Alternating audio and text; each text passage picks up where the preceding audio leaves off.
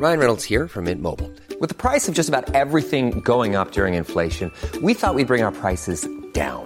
So to help us, we brought in a reverse auctioneer, which is apparently a thing. Mint Mobile Unlimited Premium Wireless. How to get 30, 30, bit to get 30, bit to get 20, 20, 20, bit to get 20, 20, bit to get 15, 15, 15, 15, just $15 a month? Sold! Give it a try at mintmobile.com/switch. $45 up front for 3 months plus taxes and fees. Promo rate for new customers for limited time. Unlimited more than 40 gigabytes per month. Slows full terms at mintmobile.com.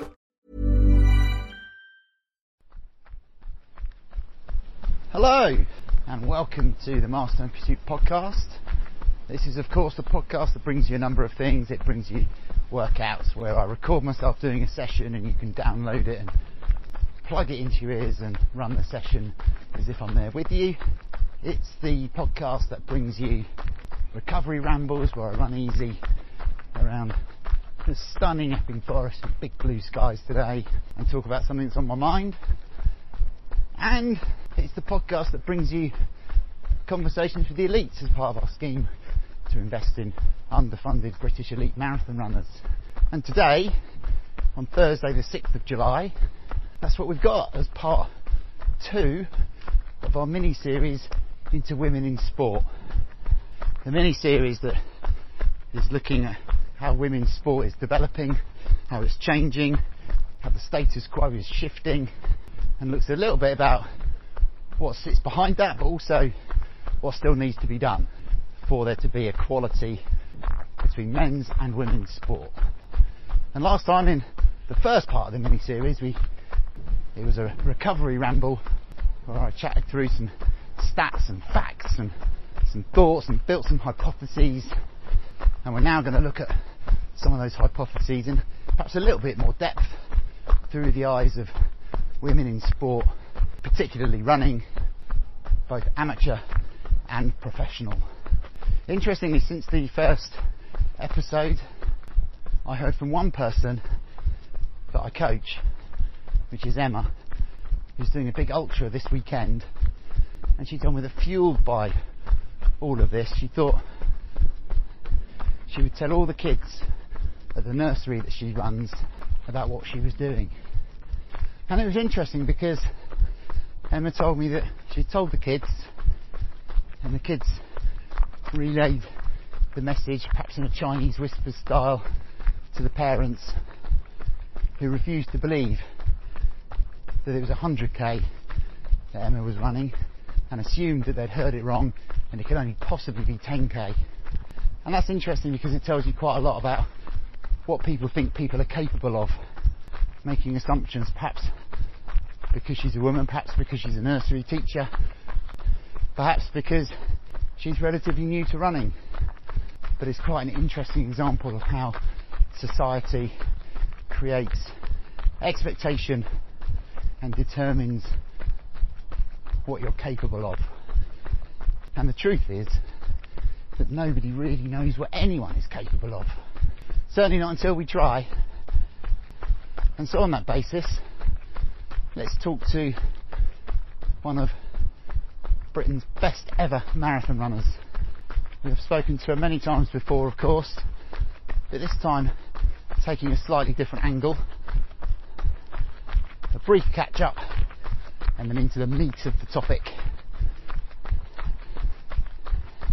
So the next voice you'll hear is me in my spare bedroom slash office slash recording studio, speaking to Charlotte Purdue about whether athletics is in fact the most equal of sports, from a prestige, popularity, profile, pay, participation, all the P's from that perspective. And so we're going to test that out in the next 40 minutes or so. So Charlotte, how are you and where are you right now? Where are you both geographically and in terms of your training? Hi, I'm in St. Moritz in Switzerland. Training is going, really well. So touching wood, getting in a good base out here. Just came out for a change of scenery and just to mix things up really. So I like to do altitude a couple of times a year if I can, just because I find it's a good training stimulus. So yeah, that's why I'm here. St. Moritz is at what altitude? It's 1,800 meters, so I think it's around 7,000 feet. Yeah, cool. So, and you've been there for how long? I have been here for 3 weeks. Okay, good. So you're getting those good adaptations in. And this is all in preparation for an autumn marathon? Yeah, exactly. Yeah, just to get a block in, to get fit, and then start marathon training really when in a month or so. Great. You're in a much better place than you were in the spring.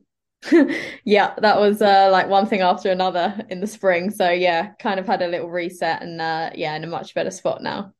Okay, good. Well, that's good to hear. But today I'm going to talk about what your training is like right now and what you're training for and all those types of things that we might have done in the past. Today, I want to go all the way back to when you were a little one and talk about, where you came from and how you developed through the sport. So to get into that, I'll be really interested to understand a little bit more about how you actually got into sport generally in the first place, but then how you landed on running and athletics as your thing. Yeah, so I went to an all-girls school when I was 11. I didn't run or do any like specific sport until then. I just did like a bit of everything at like junior school and stuff like that. Like obviously PE, but I didn't do anything outside of PE. And then when I went to secondary school at age 11, some friends of mine signed me up for like a cross country. It was just against all the other year groups. So each class had to put in like 3 or 4 girls, and then the whole year group competed. And then I think it was like the top 6 in the year group went to represent the school. And I actually finished 6th in this race. And I'd never really properly run before. I'd obviously, like I said, done different kind of sport in junior school, but nothing specific. And then, yes, I came 6th. So my friends were like, they were just shocked basically because I didn't really run before. But yeah, top 6 went to represent the school. So I went to represent the school at the district champs. And it was cross country. And when I was at the district champs, a coach was there from Aldershot and Farnham District Athletics Club, Mick Woods. He was there watching like other athletes that he coached that were part of the club. And at the end of the race, he was talking to one of the girls who goes to my school. I think she won the race probably, or 2nd or 3rd. And he kind of looked at me and he was like, "Do you run for a club?" And I said, "No." And he was like, "I watched you in the race. You started off at the back and you worked your way through, and you looked really good up the hills and you got good endurance and all this stuff." And then he was like, "You should come to my athletics club if you want." And I was like laughing, thinking this is stupid. But then yeah, the other girls from my school were kind of telling me, you might as well come. So eventually I did go down to the club, I think one evening, and then yeah, just kind of took off from there really. I like really enjoyed it when I went down to the club, and then I started off going like once a week and then 3 times a week, and then I started doing races for the club. And I say it was when I started doing the races where I was like, oh, this is like good. I enjoy this. Like it was more the racing that I enjoyed. And then obviously with the training, I wanted to get better, to do better in the races. So I went to more training sessions, and then yeah. Cool. So you were spotted. Pretty much, yeah. I didn't do very well in the districts. I think I was like 16th or something, I remember. There was only like 40 people in the race, or maybe even less, like 30. So it wasn't like I won or anything, but yeah, I think he just saw, I don't know what he saw, but yeah. Yeah, that's really interesting because it's sort of similar to how you run now, right? So you run steady and then you come through the field. Even now, that's how you tend to operate rather than going for it from the gun.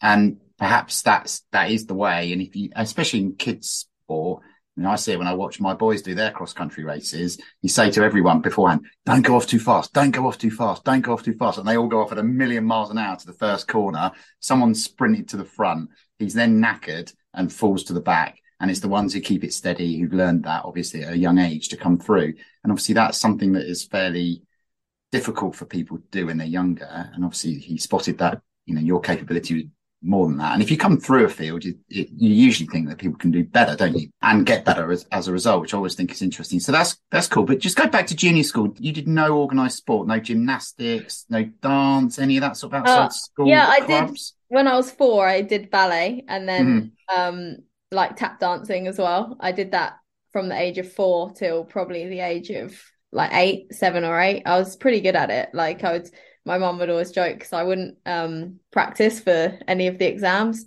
And there was a couple of girls who like their mums would make them practice like all the time, and we would all turn up to the exams and I would just walk in like having not practiced at all. And I think all the judges and stuff, they thought I was just really cute because I was small and like did all this dancing, and I would always come out with top score, and these other girls that were like practicing all day, they would come out with like less of a score, and they couldn't understand how I would come out with a good score. But yes, I did that, but obviously I wouldn't really say like tap dancing was necessarily like a sport, but no.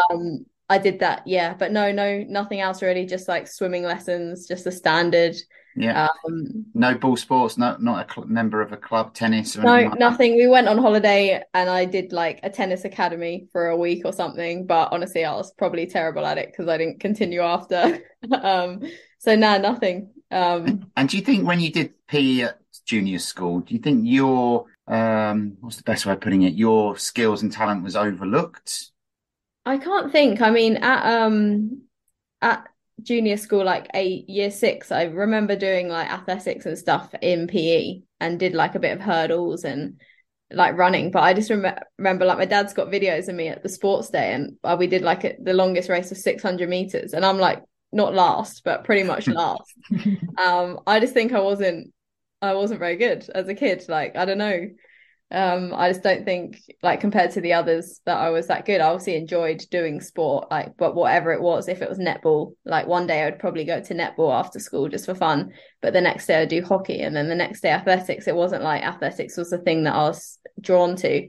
It was only when I did that cross country at secondary school when it was like an opportunity. But I don't know, for example, if at secondary school, if my friends had signed me up for hockey, and then I'd gone to a hockey event and a coach had come over to me and said, you're going to be a great hockey player one day, and I'd pursued that, would I have been just as good at hockey? I have absolutely no idea. Yeah. I don't think I have a specific talent for running. I think just like when someone told me, you know, you might be good at this, and then I set my mind to it, I feel like I just like focused on it and then became good. Yeah.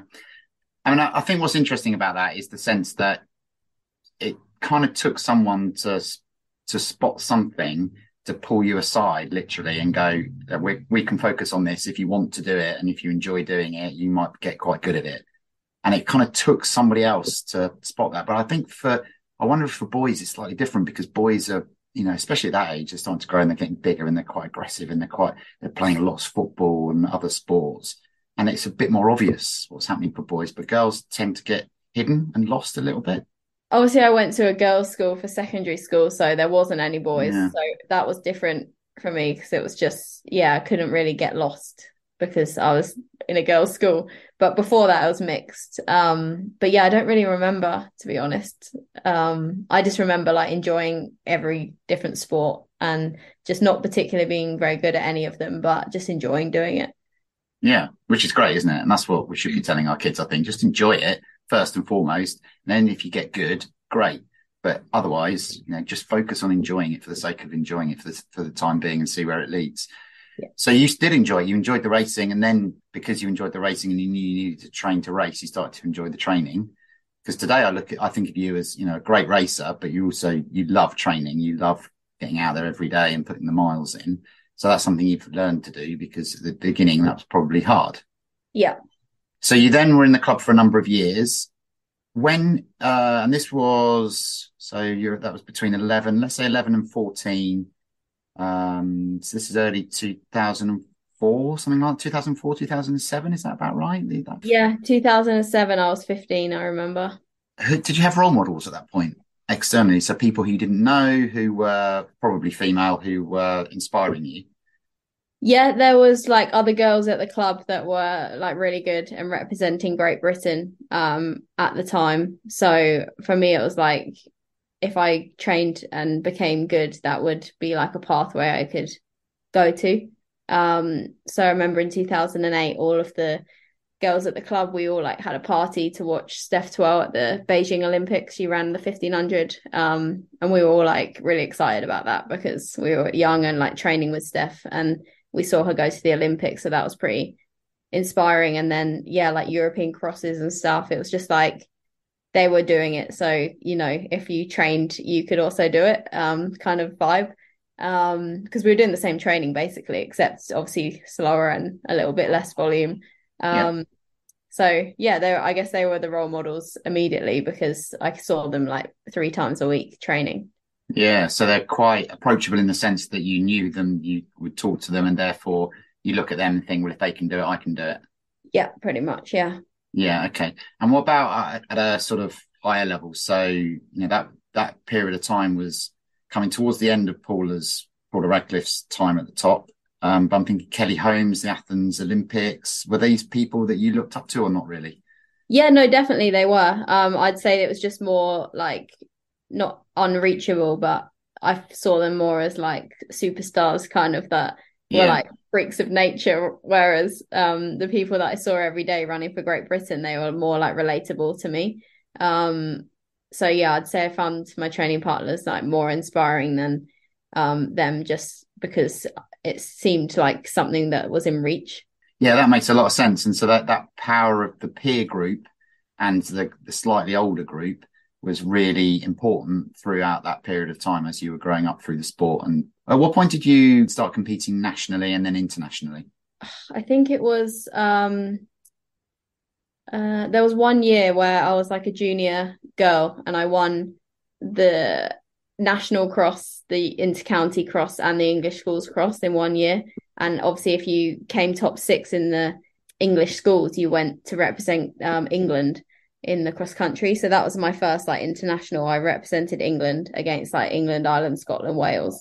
And then I think it was maybe 2 years later, I ran the intercounties as I was a junior, like first year junior, I was 15. And I ran as the under 20s, and I made the team for the World Cross Country in 2007. So that was my first Great Britain. So you were in the senior Great Britain team? No, junior. Under 20. Under 20. Yeah. But I was like, I could still technically be like an under 15. Yeah. So you had 5 years development to come over some of the other girls who were competing at the time. Yeah. I remember the year before I ran Liverpool cross country, and I did actually qualify for the European cross country champs, but they weren't allowed to take me because Great Britain have a rule where you can't represent GB unless you're in your 16th year. And because I was 15 and it was before Christmas, I wasn't in my 16th year, so I couldn't go to the European cross. But then the following March was when I represented Great Britain at the World Cross Country, because I was in my 16th year, but I was still 15. That was my first like GB best. Yeah. Okay. And how did you get so good? So from 11, when you ran your first cross country, came 6th in the school competition, and then within 4 years, you're representing, you're qualifying for the under 20s and also, being good enough to run for the senior team.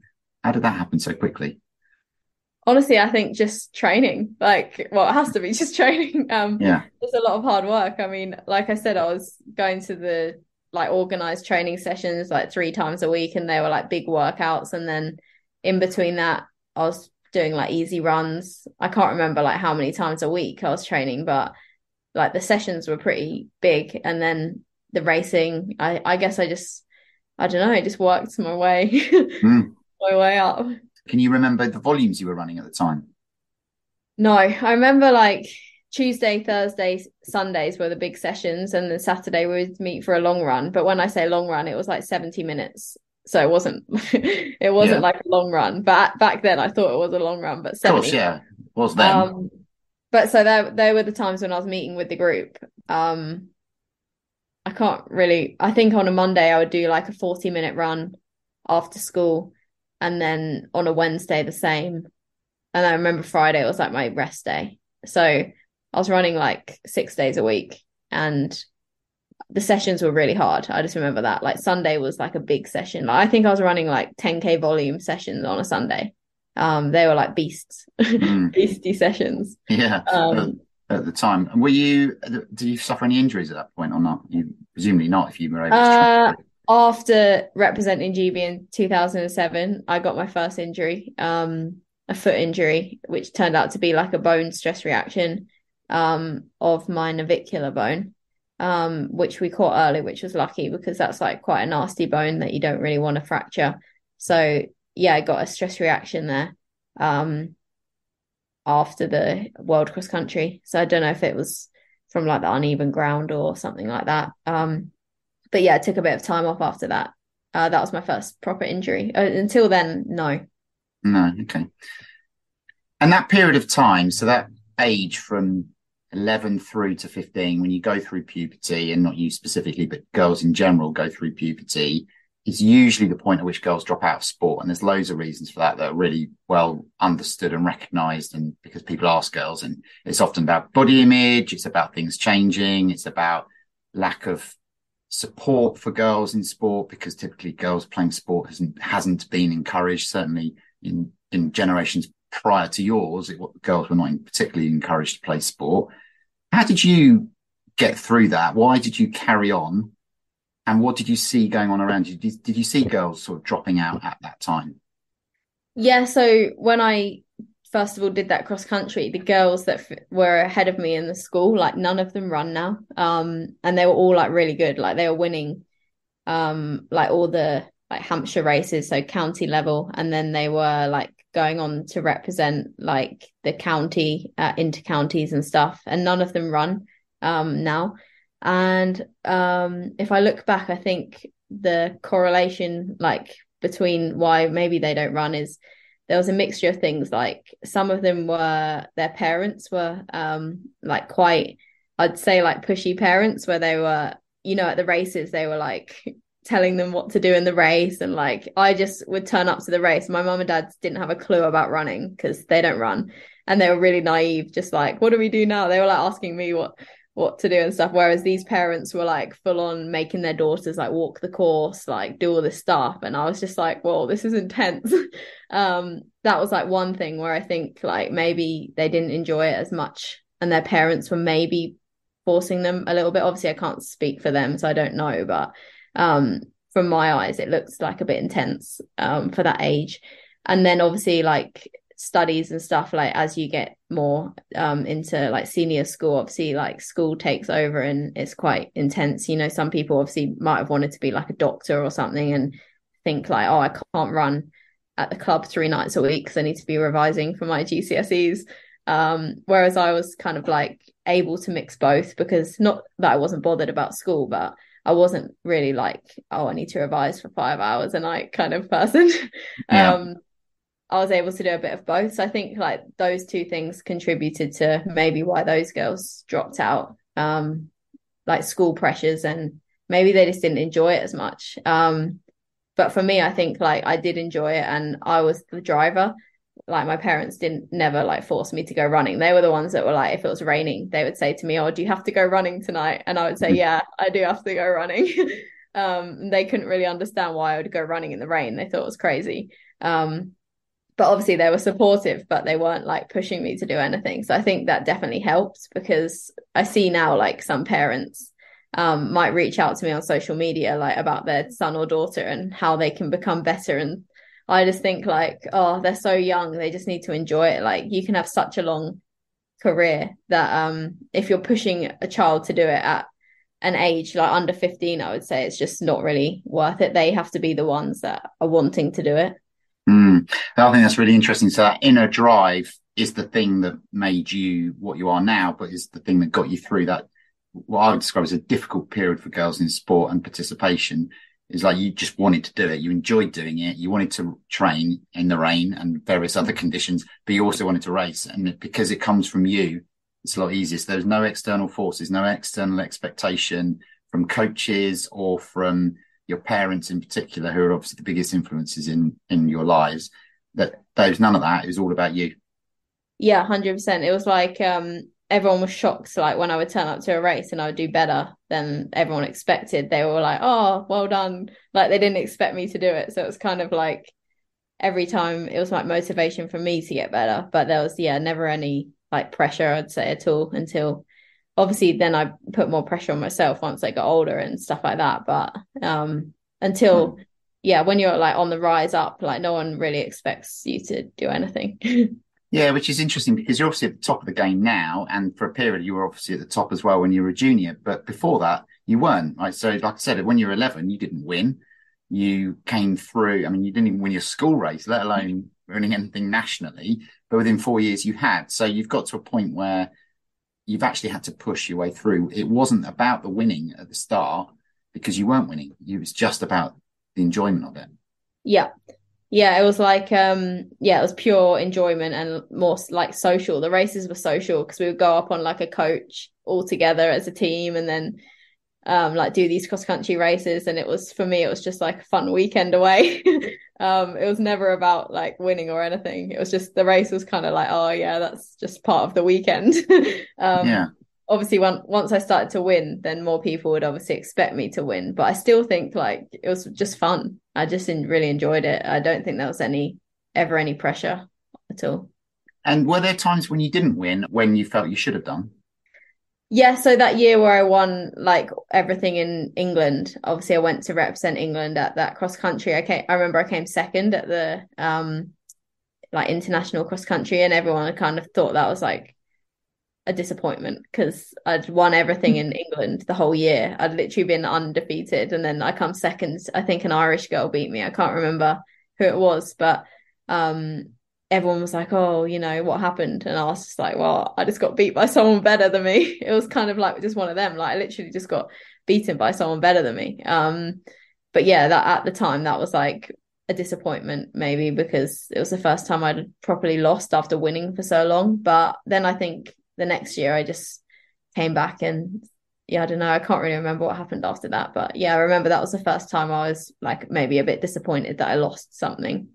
So you were disappointed Yeah. because you hadn't met your own expectation, or because you hadn't met expectations of others? I think a bit of both really, because I'd gone like I literally had been winning. I say easy, but obviously it probably wasn't easy, but I'd won everything like that whole year across like road, track, cross country especially. So then yeah, to get beaten by someone at a cross country, which I thought was like my specialty event, I think I was a bit annoyed about that. Yeah.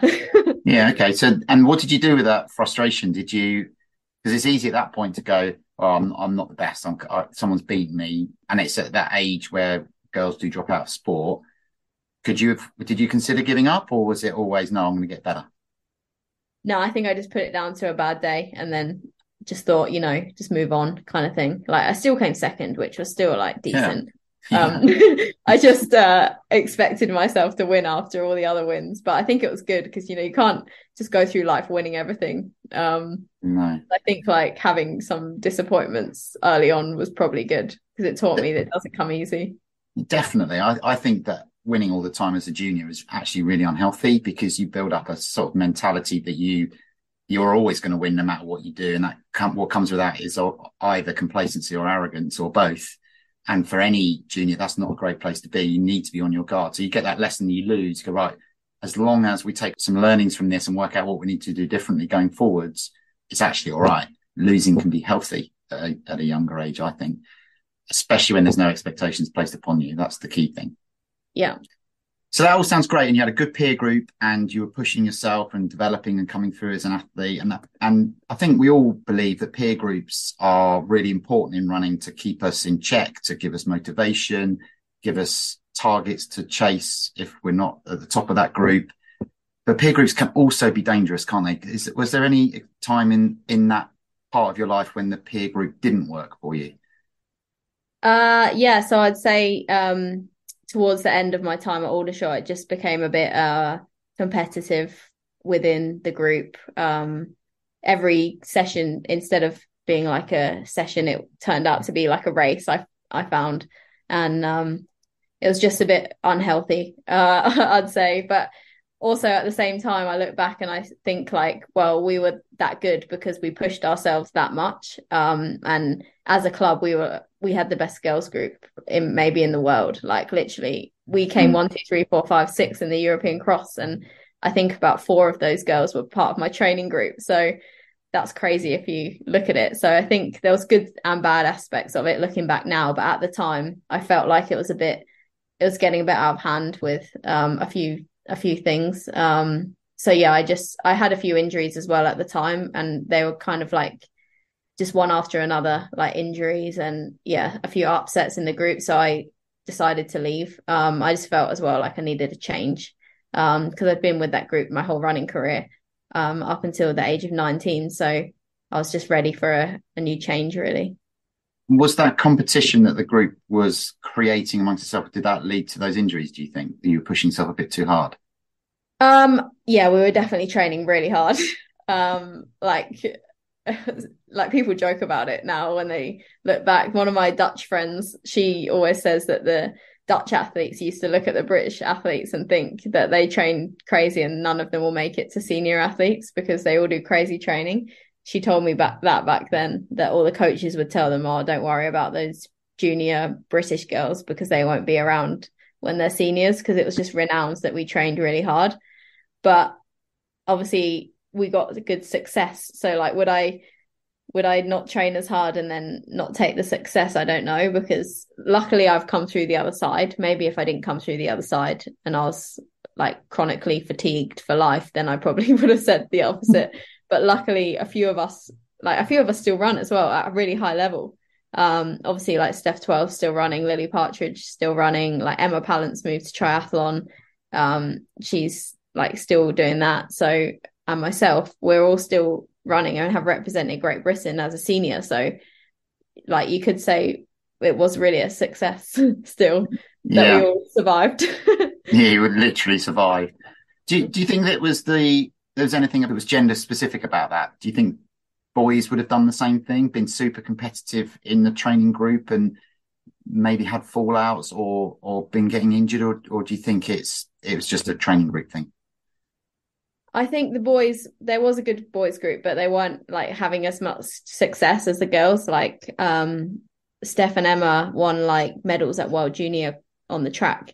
And like I got 3 medals at the European Cross.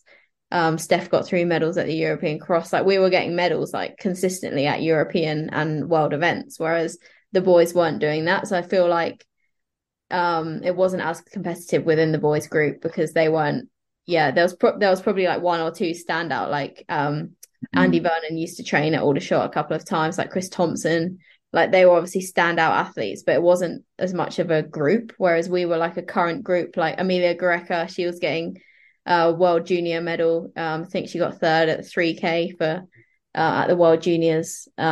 She was like record holder as a junior. So like we were all like, each one of us were doing something like amazing really at the time. Yeah. Whereas the boys group were kind of, like I said, 1 or 2 standouts, but it probably wasn't as competitive because there wasn't as many people at the top. Was there as many people full stop? So was the boys training group as big as the girls or the other way around?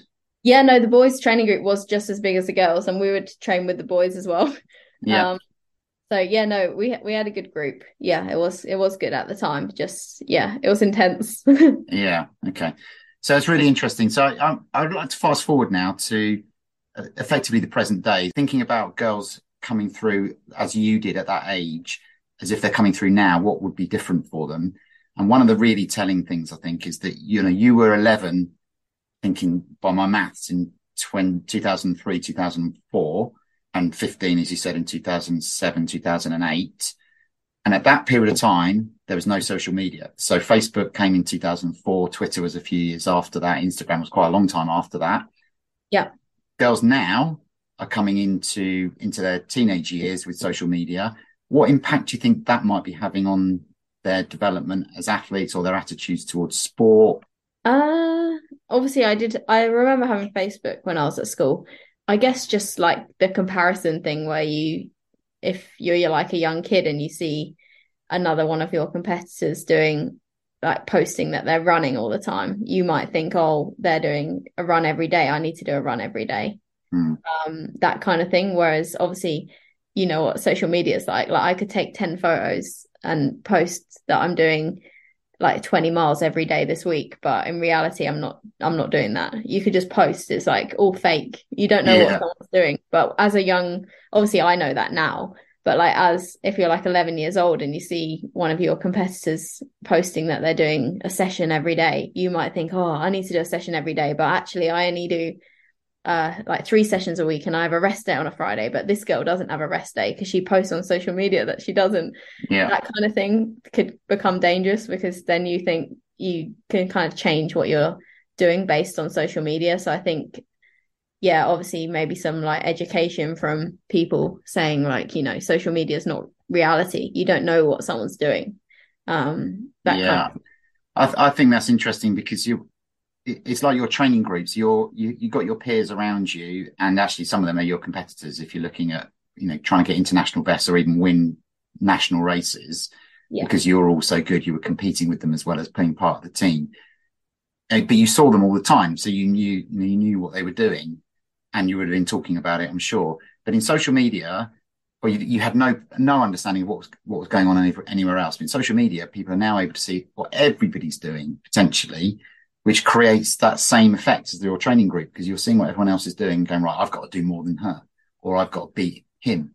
And that creates a pressure and an expectation amongst people that could be dangerous. Yeah, it definitely does. And also, like I said before, you don't know, like anyone can post anything. Like you could be lying in a hospital bed posting an old running picture. So but obviously, yeah, you know that now as an adult, but if you're 11 years old, you might not be able to grasp that concept. So I think it is a bit toxic, to be honest. Yeah. The comparison trap, really. You've got to focus on your own training and your own development. Like people also develop at different rates. Like some of my competitors now, they didn't start running until like 3 or 4 years ago. Like I look at Sinead, she started running age 33. And obviously she's Australian record holder, like 2:21 in the marathon, but she wasn't even running at age 25. Like, so, you know, people definitely have like different pathways. So I don't think like comparing is a good thing to do. No. So going back to how you were successful in those early years is about your own internal driver and knowing you yourself, what you wanted to do. And it was enjoying the training, enjoying the racing, and enjoying the events and going in a bus and hanging out with mates and stuff. That was the important thing at that point in time. It wasn't about the external presentation of it. So at the time, there wasn't any external presentation. You know, you might have at some point done some Facebooking around it, but, you know, probably not a lot. And it certainly wasn't as big as, say, your Instagram following today. So you didn't have to play that game, and nor do people as they grow up. But I think people feel like they need to. And social media is interesting in athletics and sport in general, isn't it? Because it helps build and raise your profile, which is important for sponsorship, endorsement, all of that kind of stuff. To what extent do you think that's different for women than it is for men, if at all? I don't think it is that different in athletics. I see like pretty similar. I don't know about other sports, but I think for athletics, it's pretty similar, the opportunities and hosting and stuff. I wouldn't say like a brand would act any differently to a man or a woman. No. Okay. Do you think that men and women act differently in social media? Do you think you're posting more frequently than men, have bigger following than most men of your sort of peer group? I've never really thought about it, to be honest. I think no, I don't think. I think it depends on the individual a lot. Like I'll go through phases even where I'll post a lot and then sometimes I won't. And it's not to do with sponsors. Sometimes it's just literally because I'm going for a run. I'm personally not going to take a camera. Like if someone happens to take a photo of me training, then I'll post it. But the majority of the time I'm just out in the park by myself. I don't have anyone following me with a camera. Yeah. So I think it depends on the time of year, and like that's for me personally, but also on the individual. Like some people might have someone that can take pictures of them all the time running, so then they'll post those. But some people might do all their training alone and have to go before they have to look after their kids all day, so they won't post as much. So I think it is very individual, that kind of thing. Yeah, and again, it's about understanding your drivers and making sure that your internal drivers are the most important thing. So you're going for a run on your own because you like going for a run, not because you want to post your run on social media, because that seems a bit far removed from what you're trying to do. And of course you want to win things and you want to have a profile and have a presence because of that. But that's not the main thing. The main thing is you performing and enjoying your training, enjoying the process of training and then racing, just like you always did. Exactly. Yeah. Yeah. So actually, nothing's really changed for you, has it? Your drivers have always been internal drivers, have always been about you wanting to do the sport once you realised it was available to do. And that still is true today. Yeah, obviously now I'd say there's a little bit more pressure because it's my job. So when I don't race, I don't get paid. Obviously I do have like sponsors, which I'm very grateful for. But when you race and you do a good performance, you get like more money. So for me, like obviously there's a lot more pressure now to run well. Whereas when I was a young kid, if I won the English schools, I didn't get paid for that. It was just for fun and I got a trophy. Whereas now it's not really about the trophy as much. But it's still the same motivation, I'd say, deep down. Obviously I wouldn't do it every day. I've had like a lot of times where I haven't raced for a long time. Like now is a period of time where I haven't properly raced for ages. So I wouldn't be out here training every day if I didn't enjoy it. But yeah, there are slightly more pressures now. Do you think that makes it less fun? Yes and no. When you do get the good performance, it feels like all worth it, and it's you like pay the bills and it's like good. But when it's bad, it's definitely less fun because it's more pressure to get back. Whereas before, if I was injured for 6 months, I might just focus on school or something. Whereas now, if I'm injured for 6 months, for example, and I can't race, it's like literally a ticking time bomb. Like, I need to race to earn money to pay my bills, kind of thing. Yeah, well, it's your life now. You don't have another distraction, do you? Because training and running is what you do. Obviously, I've got like the coaching, which is great because it does take my mind off the training every day, and it is something else. So I think it is important to have something else. Some people might have like kids and a family or something else, or a lot of people still do have other jobs as well as running. But in the end, obviously running's where I earn most of my money. So there is a bit more pressure than there was when I was a child. Yeah, of course, as there is for all of us. Once being an adult is no more exactly fun as being a child. It's the same as any job, really. Like you said, if I wasn't running as a job, I'd have to get like a proper job, you say. And then obviously there's pressures at your proper job. You can't do a 9 to 5 and then think like, oh, I'm not going to go to work for 3 days because I don't feel like it. It's the same kind of vibe. You get out what you put in, really. Yeah, I mean, it depends which way you look at it, but I think the job that you've chosen, basically being a marathon runner, is a particularly tough job because you only actually get to do your job a couple of times a year if you're lucky, if you're injury free, and how much you earn is directly related to how often you race and how well you race. Unlike lots of other jobs where how much you earn can be completely disconnected from actually what you do. Can be related to the market conditions, the way the business is performing, how your team is performing around you, and what you do can be of secondary importance. Whereas your income is all about you and how you perform. So that creates pressure, but equally it works for you because you're driven by your own internal. You have your own internal drivers. Yeah, it's true.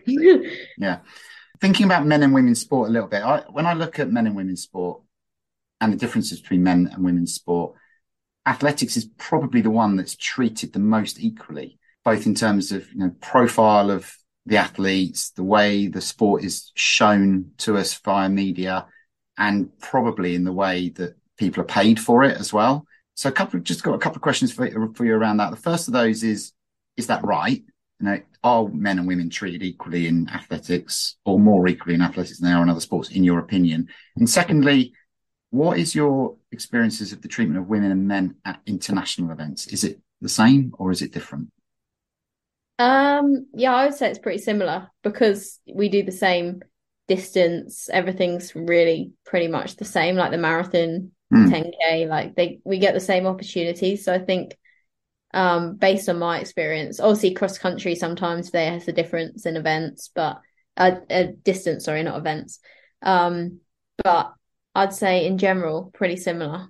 And treatment in international competitions, I'd say the same because there's a men's marathon, there's a women's marathon. It's not any different, I would say, based on my experience. Yeah, that's good to know because I think the assumption would be from a spectator perspective, looking at through media and also being live at events, they are treated exactly the same. The athletes are treated the same. There's the same sort of coverage. Sometimes when, you've got the London Marathon, That's been shown on TV. People can criticise the fact that it's often the men's race that gets more of the headline exposure than the female race when it comes to actually covering it. But the way you're treated is very, very similar.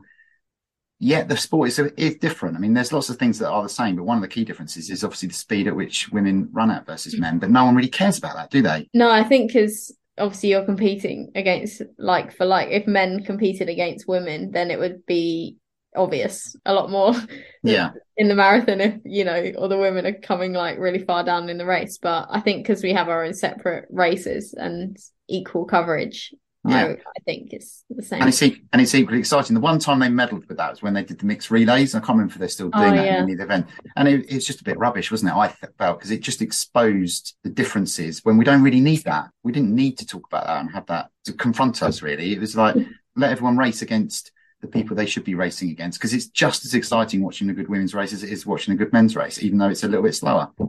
Yeah, true. I never even thought about like the slowerness of it. I always just think, like you said, like the men's race and the women's race, and you just take the fact that the men's race is going to be won in around like 2:05 and the women's is going to be run in like 2:20, maybe, for example. You just don't think about the extra time for the marathon, that is. But yeah, for athletics, I think we're pretty lucky in the fact that it's not that much different. No, or if at all. So what a great sport you ended up doing. Yeah, exactly. Yeah, what a great sport. Good. I'll let you go. Yeah, thanks so much. No, thank you very much. Stay well. Enjoy the next couple of weeks, and I'll speak to you soon. Yeah, thank you. Take care. Bye. Okay, I think we can see some clear themes emerging from that conversation. There's a number of them that will carry on into the next few episodes. The first is something I said at the very beginning: you don't know if you don't try. And I think it's really interesting that Charlotte had no idea of her running talent or her physical capability. She'd gone down a somewhat cliched route for a girl of dance, a bit of tap, until a bit of luck intervened. Her friends persuaded her to run the school cross country, and it went from there. She was spotted and her capability grew rapidly after that. And the hypothesis now is, would it take the same amount of luck for boys? And I think it would, to a certain extent, but I think boys are much more likely to be in a position where they will get spotted, because after all, the cliches are that sport is for boys. And what you often see in junior schools and primary schools is the boys who are good at one sport get picked for the others, because the assumption is they're good at one thing, they'll be good at many things. But what does that miss? And in particular, what does it miss in running? I think it's one thing altogether having a boy who's got good hand-eye coordination and might be strong and big and is very capable at ball sports, let's say. But it's a completely different thing spotting people who are likely to be good at running, who've got a genetic, physiological makeup that really suits the sport of running of different distances, of course. And Charlotte in there talks about Sinead Diver, the Australian marathon runner who is setting Australian records in her 40s, having only discovered her own capability in her 30s. So we just don't know until we try. And on that basis alone, we should be looking to provide opportunities for everyone. The second theme, something I talked about in the first episode, which is the role of female role models and male allies. And interesting, Charlotte spoke about how important it was that the role models were relatable. People she knew, people she could see, not Paula Radcliffe or Kelly Holmes. They were deemed to be untouchable superstars. It's the people nearer that provide the role models. And then, of course, the male allies, from Mick Woods, the coach who plucked her from that school cross country, through to club mates, running with men generally, and perhaps even her partner Adam, to the present day. So female role models, male allies, they feel critical. The third theme was the importance of being internally driven. Now, as we go through teenage years, boys and girls stop playing so much sport, but it particularly hits girls because, as we discussed in the first episode, of society's perspectives on femininity, what that means to girls' body image as they develop and as they grow. And perhaps the idea the sport is just not for girls. But Charlotte had no external pressure, barely any social media, parents who didn't have expectations of her at all, who supported her all the way, and her drive and her ambition and her enjoyment of the sport for the sake of the sport kept her going through those often tricky teenage years. So being internally driven, no allowing external expectations to dominate the actions. That's the third theme. The fourth theme, which I think came through loud and clear towards the end there, was that she doesn't even think about the comparison with men. It's not on the radar at all.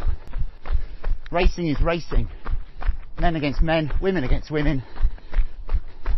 It's just as exciting either way round. The comparison between men's sport and women's sport is an unhelpful one to make. And that leads to theme number 5, which is perhaps the most illuminating thing from that conversation, which is that Charlotte just doesn't even think about it.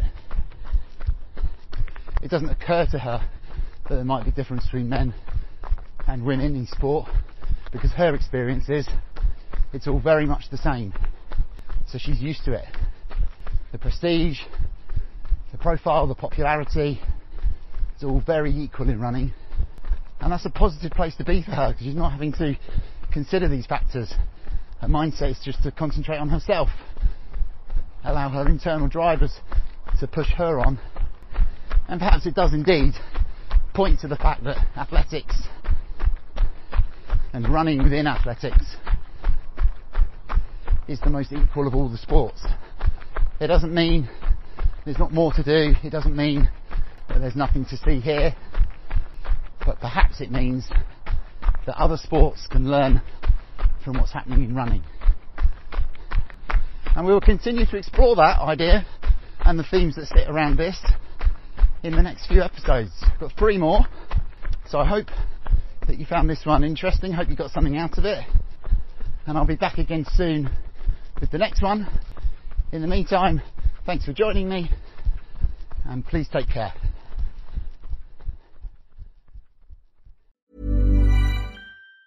Planning for your next trip? Elevate your travel style with Quince. Quince has all the jet-setting essentials you'll want for your next getaway, like European linen, premium luggage options, buttery soft Italian leather bags, and so much more. And it's all priced at 50 to 80% less than similar brands. Plus, Quince only works with factories that use safe and ethical manufacturing practices. Pack your bags with high-quality essentials you'll be wearing for vacations to come with Quince. Go to quince.com/trip for free shipping and 365-day returns.